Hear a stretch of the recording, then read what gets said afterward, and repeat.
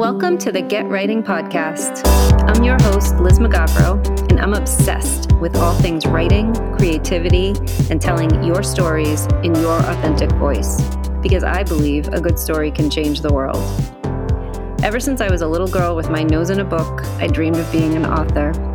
I wanted to see my books in bookstores everywhere. I wanted to talk about books. I wanted to soak up everything about the craft. My celebrity crushes were mostly authors, and I could feel in my bones that the writer's life was my destiny. Fast forward to today. Along with my alter ego, Kate Conti, I'm an Agatha Award-nominated best-selling author with 3 mystery series. But it wasn't all smooth sailing along the way. I experienced many setbacks, crushing self-doubt, a lot of career detours, and I even lost my voice a few times when I let the world get in my way. Until I learned that writing was so much more than just a skill set you learned and developed over time. It's also an inside job that flourishes when you heal all the wounds that are stifling your creativity, which is no easy task. So if you're a writer of any kind, or if you've always wanted to write but aren't sure where to start, this is the place for you, my friend. We're going to talk about all things writing process, craft, strategies to help you get writing and stay writing, the daunting world of agents, editors, and publishing. And because I'm using my authentic voice, I'm going to throw in a little woo-woo for you too. So let's get writing, shall we?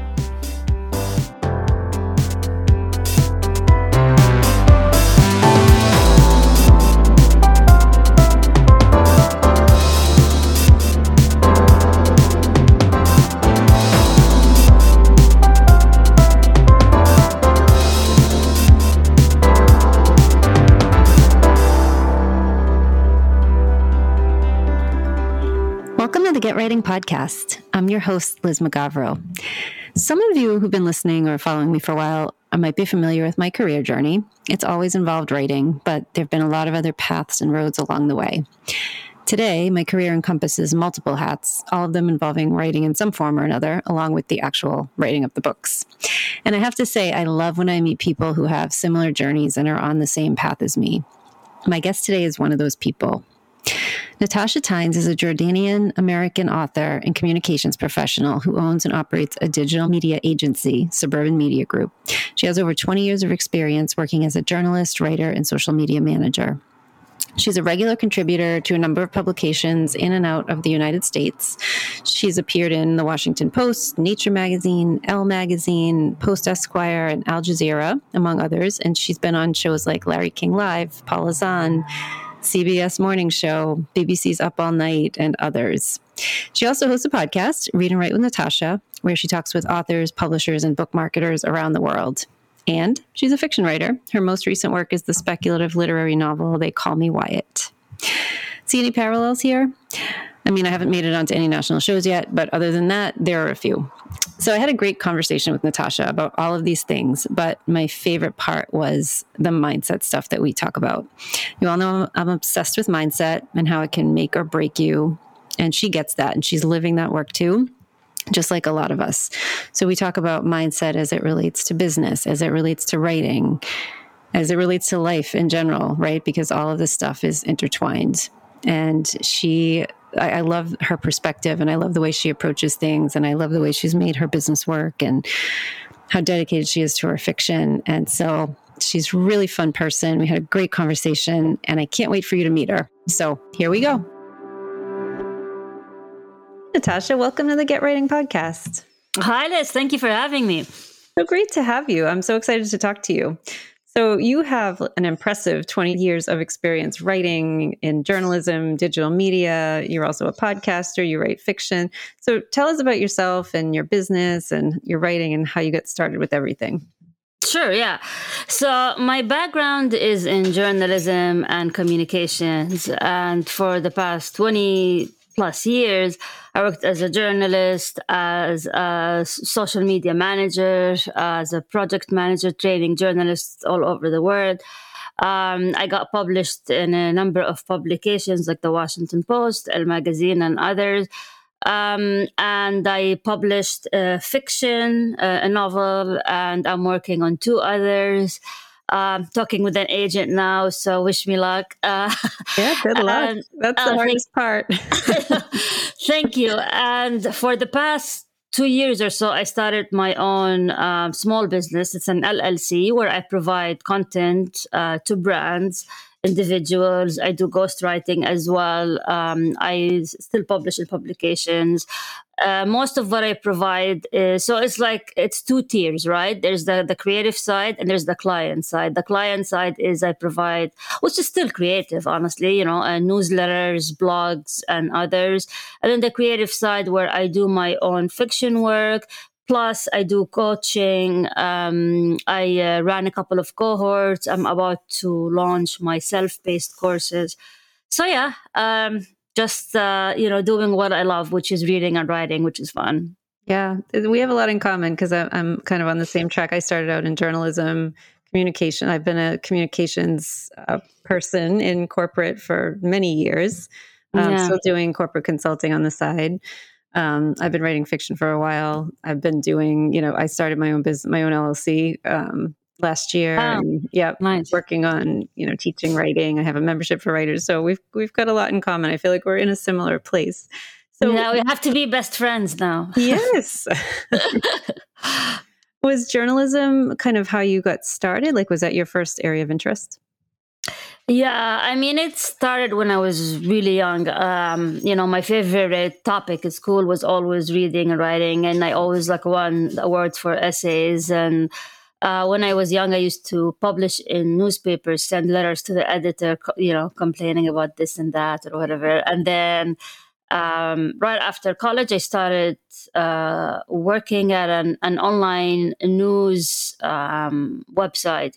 It was late 90s in the Middle East, so it was one of its kind back when people did not even know what an email was. So it was very revolutionary back then. And then it was fun. I learned a lot, especially about online publishing. And that was in the late 90s. And then I got a scholarship and I went to England, to London, and I got my master's in journalism. And then I continued doing fiction writing on the side, but I really got serious about it, I think, 10 years ago when I decided I really want to publish a book. I published a number of short stories in different magazines, but I thought, the next step is a book. So now I'm actually also doing the novel writing Monte NaNoWriMo project. So working on a brand new novel. So yeah, I'm taking this fiction writing pretty seriously. That's awesome. Is this your first nano? Yes. Well, I think I looked into it once and I created an account, but I never did anything.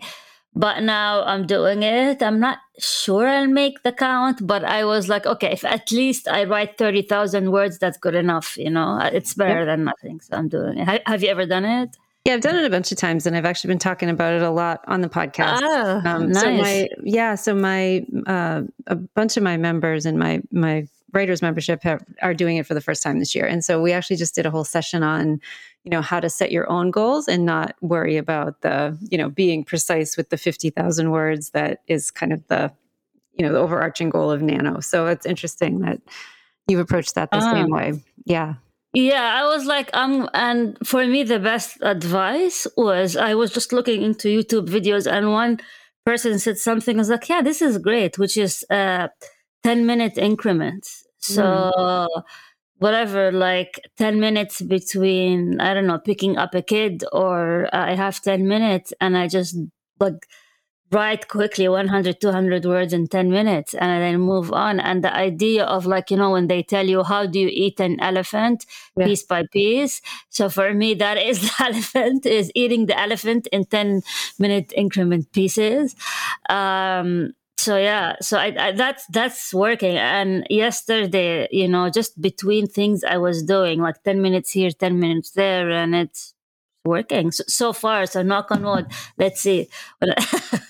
I love that because obviously this is a writing podcast and you have one as well. So I'm sure process is something that you talk about a lot on your own podcast, but I like to talk about it here because I'm really trying to get better at that, using the 10, 15 minutes at a time, because I used to be really one of those all or nothing people. Like if I didn't have a giant chunk of time, I would be Yeah. like, well, what's the use? Right. And so Yeah. I've had to work Yeah. really hard to overcome that mindset, and just start, getting stuff done in smaller periods of time. Did that come easily to you, or were you always like that?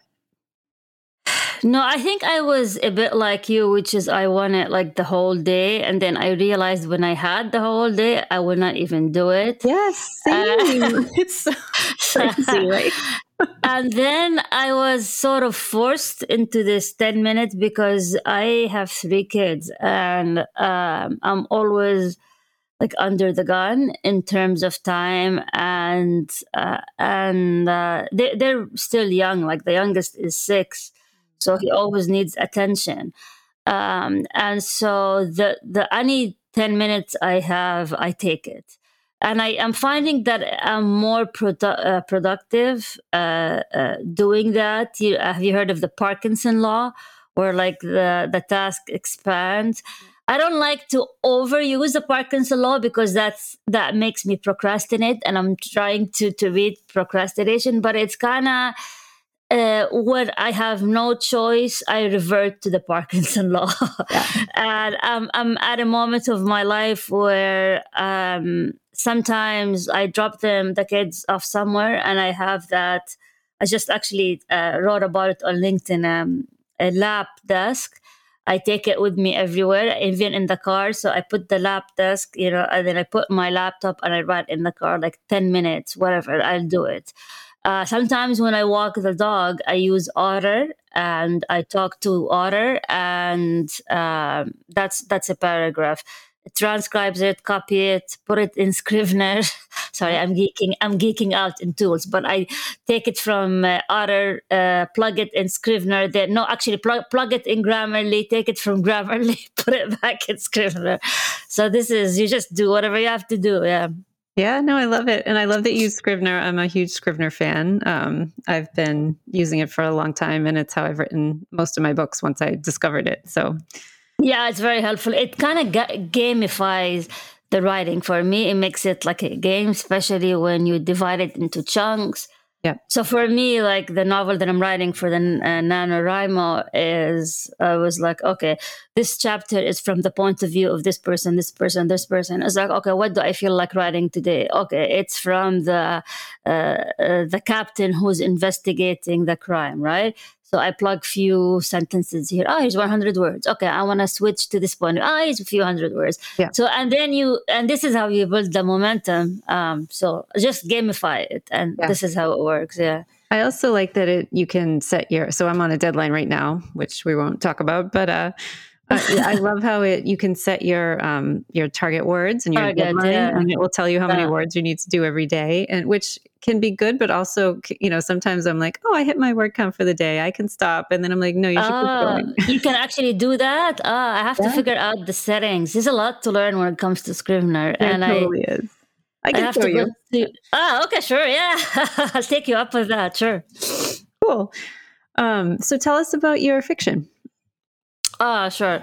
So the first one was, you can say speculative murder mystery. The one that I finished, and I'm talking with an agent about it, and I have an editor as well helping me just to make sure it's the right shape before we start selling it. It's urban fantasy. It's most of my fiction is based a bit on my background because that's what I know, which is I was born in the Middle East and I immigrated to the US like 18 years ago. So most of my fiction has elements like Middle Eastern elements to it, and immigration, identity, being a woman, motherhood, all of that stuff, because it's, you write about what you know, and that's what I know, like it's hard for me to write about someone who grew up in Iowa or something because I didn't live that life. So, but I also like magical elements. Don't ask me why. I like magical elements. It's supernatural. I think since I was young, I've always been interested in ghost stories. the afterlife. So whenever I write anything, I always find myself going to that direction. So it would be like a normal setting, and then something magical happens in the urban setting. So that's what I call urban fantasy. Um, so the finished product now that I'm trying to sell or publish or even self-publish, it's about again an immigrant from the Middle East in the U.S. suburbs who has a superpower, which is she sees the future and of people who touch her. And so when she walks her dog around the neighborhood, she uncovers the secrets of suburbia. And then at the same time, she has a nemesis who knows about her secret and trying to take her down. So, Ooh, and that then sounds very cool. I like it. so that's it's a 3-book series. So I'm done with the first one, and hopefully, if publish the first one, they will give me the motivation to finish the other two. That's awesome. That sounds really fun. And then your other book was a murder mystery. Were you always interested in murder? Yes. Asks the murder mystery girl. Who is it? Are we like all the women who a Friday night drink wine and listen to Dateline? So yeah, I'm one of those. Yeah. That's so funny. My best friend is from Egypt, and that's like her perfect. Aside from the wine, she doesn't drink wine, but she's like, there's Dateline. She's like, I just want to watch Dateline. Come on, Keith Morrison is the bomb, like so like you just sit and listen, and I don't know, just there's something about. I think for me, I love the Dateline because it starts with people who had or seems to have the perfect life, especially like they always start with these like rich people who have like the perfect marriage, the perfect kids, whatever, and then something sinister happens. Yeah. That's why I like it. Yeah, fun. It's fun. Are you a crime junkie fan also? With what's her name? Ashley Flowers. Ashley Flowers, yeah. Ashley Flowers. I actually discovered Ashley Flowers when I used to listen to her podcast. I think it's called Supernatural, or she has another podcast about the supernatural. And then I'm now also listening to her novel, All Good People Here. I decided to listen to it instead, but she's not narrating it. But still, I decided. But she wrote it. I haven't read it or listened to it yet, but it's on my list. Yeah. I like the way she tells the story. Yeah. She has a very nice way of narrating, and I like it. Very cool. So, do you still dabble in journalism at all? Is it something that you miss, are you still doing it? I dabble. Yeah. It's not something you can get away from. Like, I was a journalist too, and I feel like it's something that's, it's more than just a job. It's something that kind of stays with you, right? Yeah. I mean, I try to stay away from politics, but it's really hard, especially with what's happening now. So I still pitch to, and sometimes publications approach me. So like the latest one was a book review in a publication. Sometimes like I was approached during the pandemic to write something about like how Palestinians are getting their vaccines compared to how Israelis are getting vaccines. So there was always a political side to it.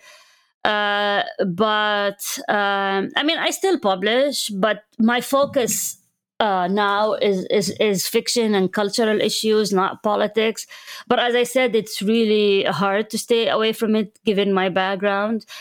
And given the fact that I worked for big organizations like Al Jazeera and others, and I covered the Second Iraq War.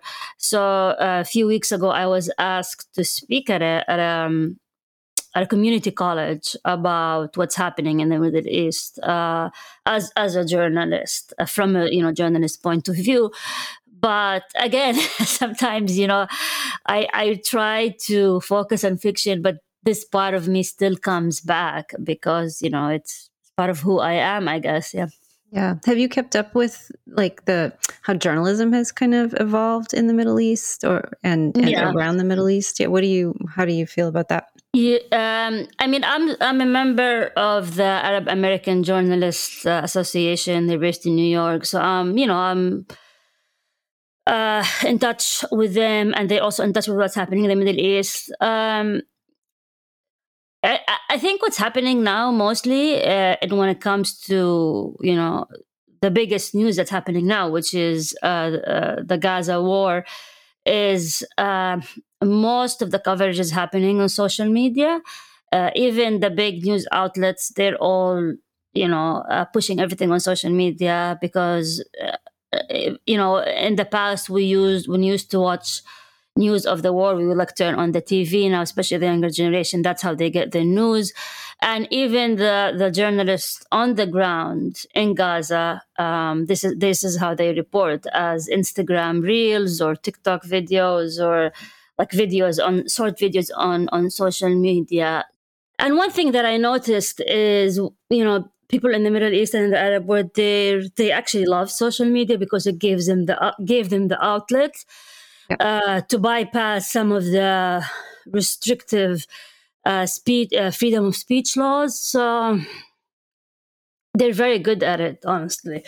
And it's their time now. They're doing a lot of good work in terms of coverage, and so that's where the attention is, honestly. Yeah. Yeah.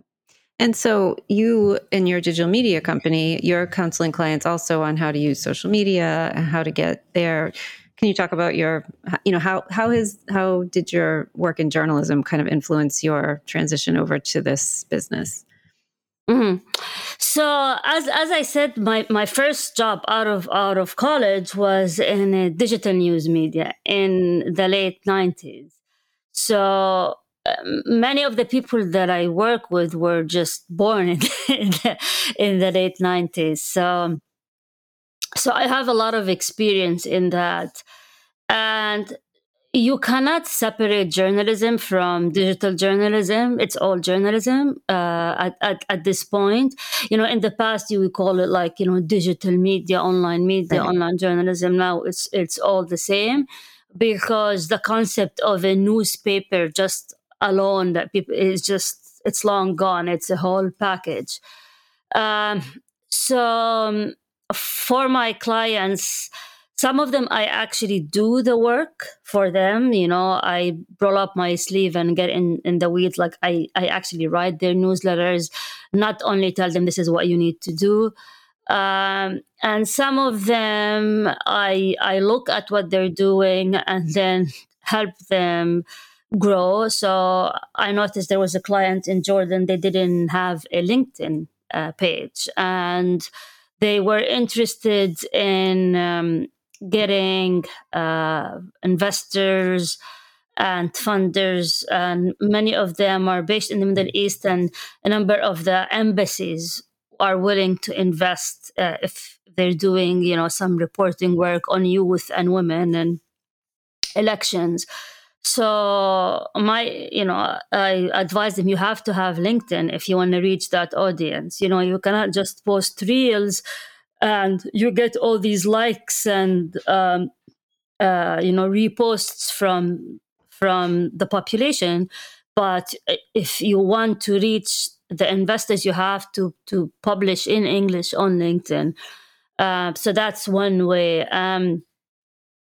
And I also designed their newsletter in terms of, this is how you should do it. Start with like a personal introduction, then recommendation, then creation, then call to action. So it depends on their needs. Some of the clients are individuals who want to write a book. So I'm coaching one person today who reached out. She wanted to write a book, and she's an academic. So the idea of writing a book that is not in the academia was a bit daunting. So I kind of walk her through the steps of how to think about Arabic, how it's different from academia. So really, it depends. And I've been fortunate. So some of them I cold pitch and I got the clients, but lately I've been fortunate that many of them reach out through LinkedIn. So LinkedIn is probably my favorite so far. Although I have more followers, let's say on Twitter, or maybe more engagement on Instagram, but like, the place that actually pays my bills is LinkedIn, which is interesting. Yeah. I love that, and I need to get back to LinkedIn myself. I've been Oh yeah. not keeping up with it. So, do you find that mostly for the client side of your work, or do you also find that it's helping you in your actual creative writing as well? Uh, so most of the authors are on Instagram, I see, or on Twitter. That's where most of the people who talk about their books, so like book reveal, or that's where the action is. Uh, there are some writers who talk about their fiction there that I follow and I interact with. Um, but I feel for the client side, it's on LinkedIn. So I had a client who reached out a few weeks ago, and I just signed with them, and I'm going to be writing blog posts for them. So I attend events in my city, and then I write blog posts for them. It's a nice gig. It'll get me out of the house, and it will also support my creative writing that does not pay anything, as you know. Or supports like the podcast, so where the subscription and gear and paying for the editor and all of that. So yeah, I think in terms of getting paying clients, it's LinkedIn. So in terms of selling books, or it's a mix of Instagram and a bit of Facebook, a bit of Twitter here and there. But yeah. Yeah. You think people are going to stick around on Twitter or X or whatever it's called today? I've just kind of abandoned it myself, but Yeah, I'm on and off on it.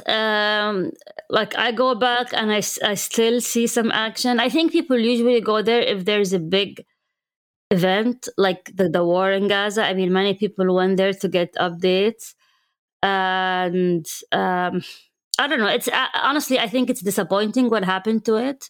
Personally, it's for me the rebranding was just. I don't think it was a good idea. But that's just my subjective opinion. Um, but I get more joy and more.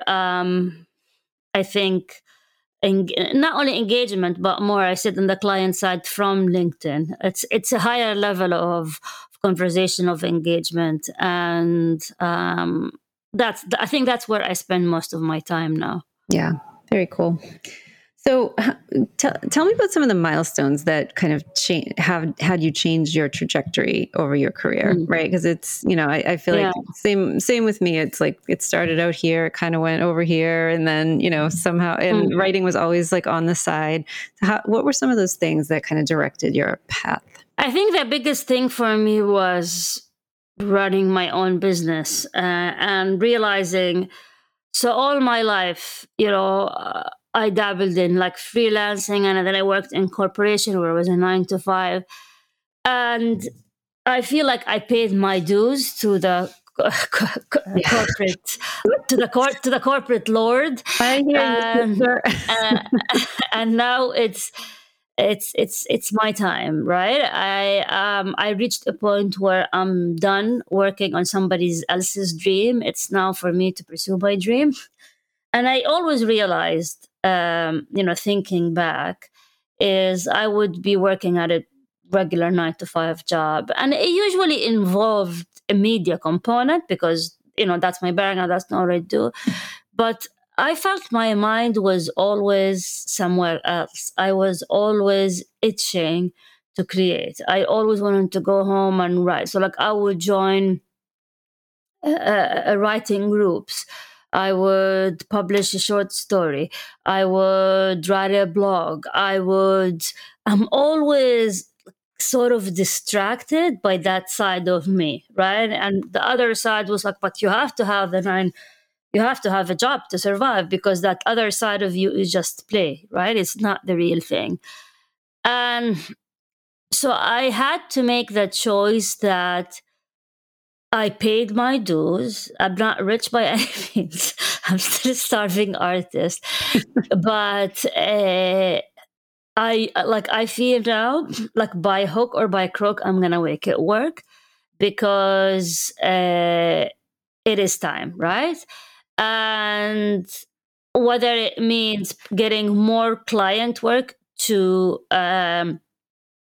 support my creative work, but my client work is done on my own terms.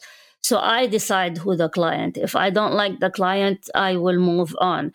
And having this freedom, also realizing that you are in control of your destiny as well, while paying the bills, it's very empowering, and it makes you unstoppable, and it makes you realize that you can do anything. You can write a book, you can. And of course, it was a very hard journey because, like, the first year, I didn't make much. And then you question, you start self-doubting. Oh, I'm gonna go back to 9 to 5, and I start looking, but then I started looking at my QuickBooks accounting, and I realizing how things, there's a positive trend, and I realize, I'm actually gonna make this work. If I continue to be consistent, if I continue doing what I'm doing, the trend is going upwards, not because I'm a genius, but because the consistency and kind of knowing how to play the game. And for me, one small thing that changed, it's like a mindset. So I worked for a company, and it was an LLC, and I was like, okay, I also have my own LLC. So why can't they make it work and I can't?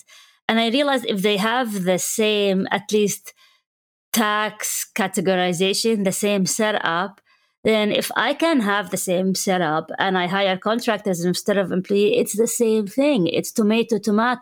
So whether I call it 9 to 5 and I'm working to LLC, I can call myself content creator and I work for an LLC.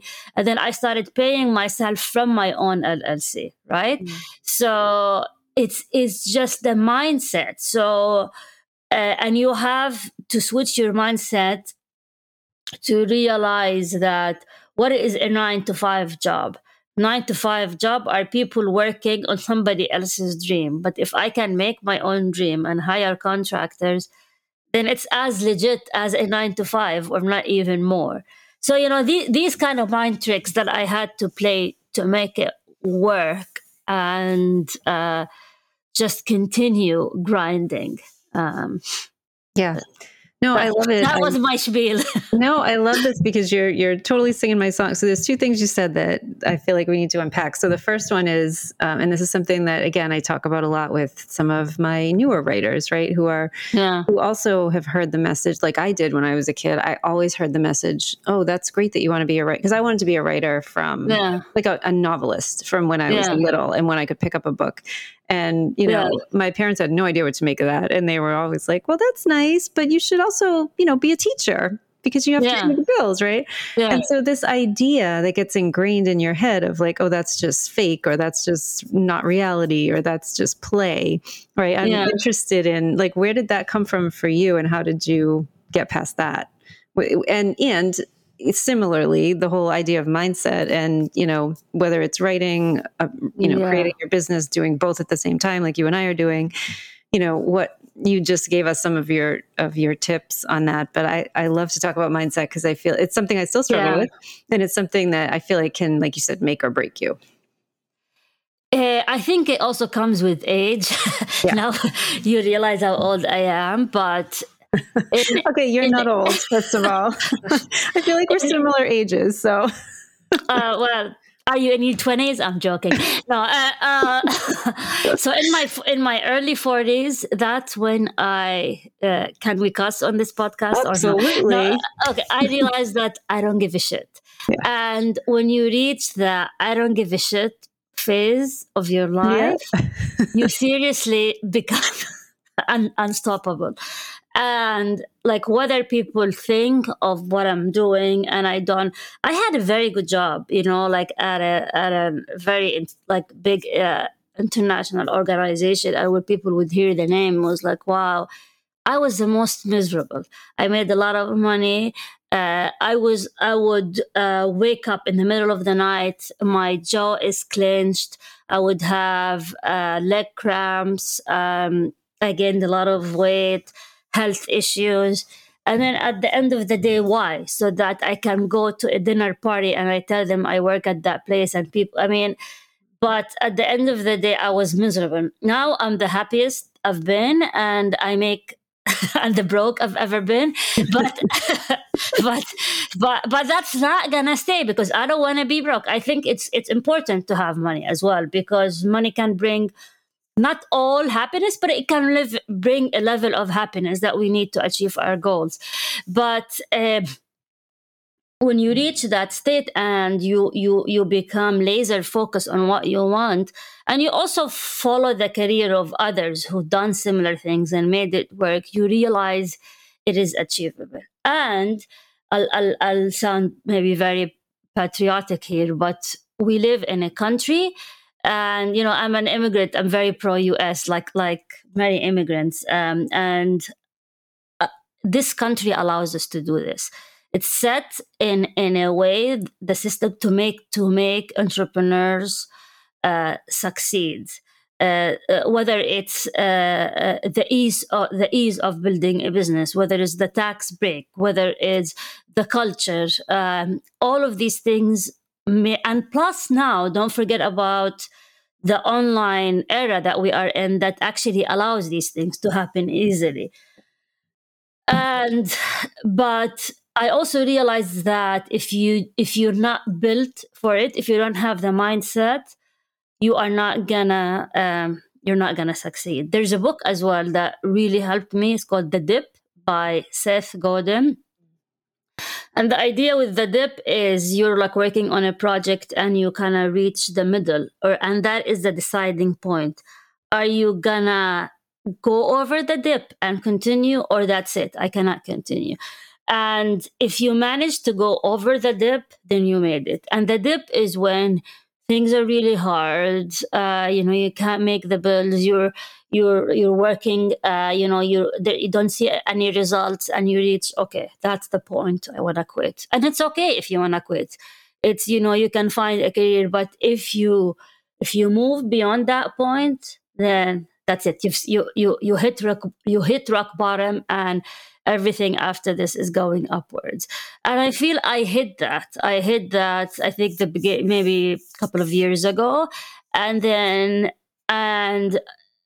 I'm happy that I've passed the dip, and passing the dip, realizing that I passed the test, and I'm gonna keep going. And what is the other solution? Go back to 9 to 5 job grind and then sit at a desk, losing my mind over my creative ambitions, or actually making it work?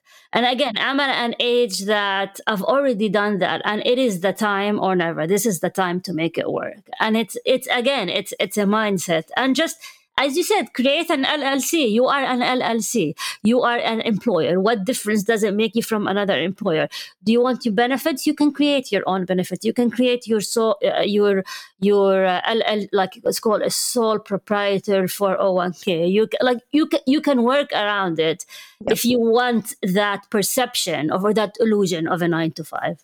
Yep, for sure. I love that. And also, I remember who said it, but people obviously have been talking about the economy for the past year, and, everyone's making projections about jobs and all the things. And, someone said, whatever happens in the job market, whether it's good or bad, I'd rather just bet on myself. Correct. And the irony, it's not really the irony. This is the safest path you can choose. You can never lose your job, right? And you have that safety net. While people would say, no, it's safer to have a 9 to 5. Maybe in a different country where people they sign contracts where no one can fire you, but at least in the US, you're at will employee. You can be an employee for 20 years and nobody gives a shit. Right. They'll tell you goodbye. Just yesterday, my friend called me and said her husband was laid off and after like 10 years and he has 3 kids. It's, it's not safe. And the illusion that Exactly. the 9 to 5 is a safety net is an illusion again. Exactly.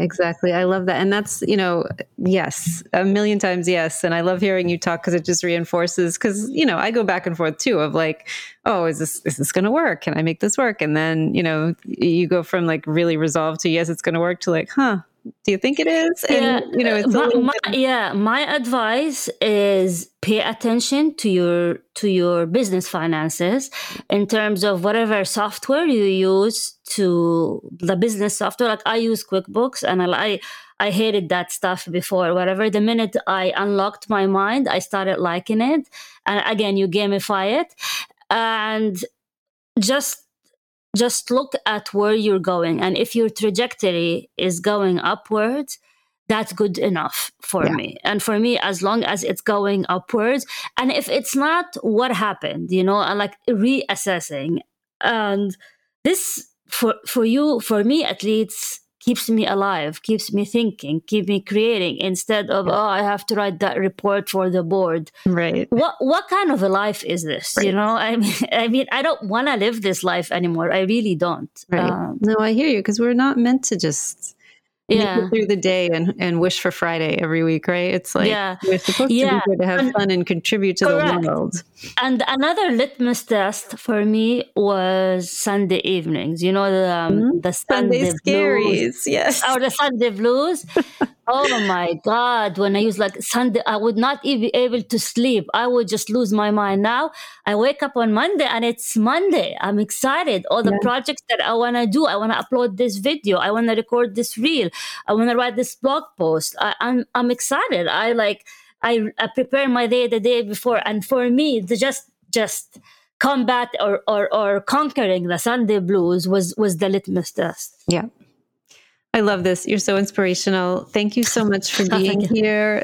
And good luck with Nano, and good luck with your next book, and good luck with your business. And we definitely need to be friends and keep each other posted on how we're doing, because I think we can do some really cool things together. Definitely. Let's collaborate. Happy to help. I can pass on clients. Let's keep the collaboration going. Thank you for having me. Do it. Thank you so much. You're welcome. Take care. So that's my new friend, Natasha. I hope you enjoyed our discussion and found something to take away from it. I'd love to hear what it is if you did, or what you thought of the episode in general. Send me a DM on Instagram and let me know at Liz Magavro, or hop over to kateconti.com and send a message through my website. And make sure you rate, review, and subscribe to the podcast if you enjoyed it. I'd love to have you back. Thanks for tuning in, and we'll see you next week.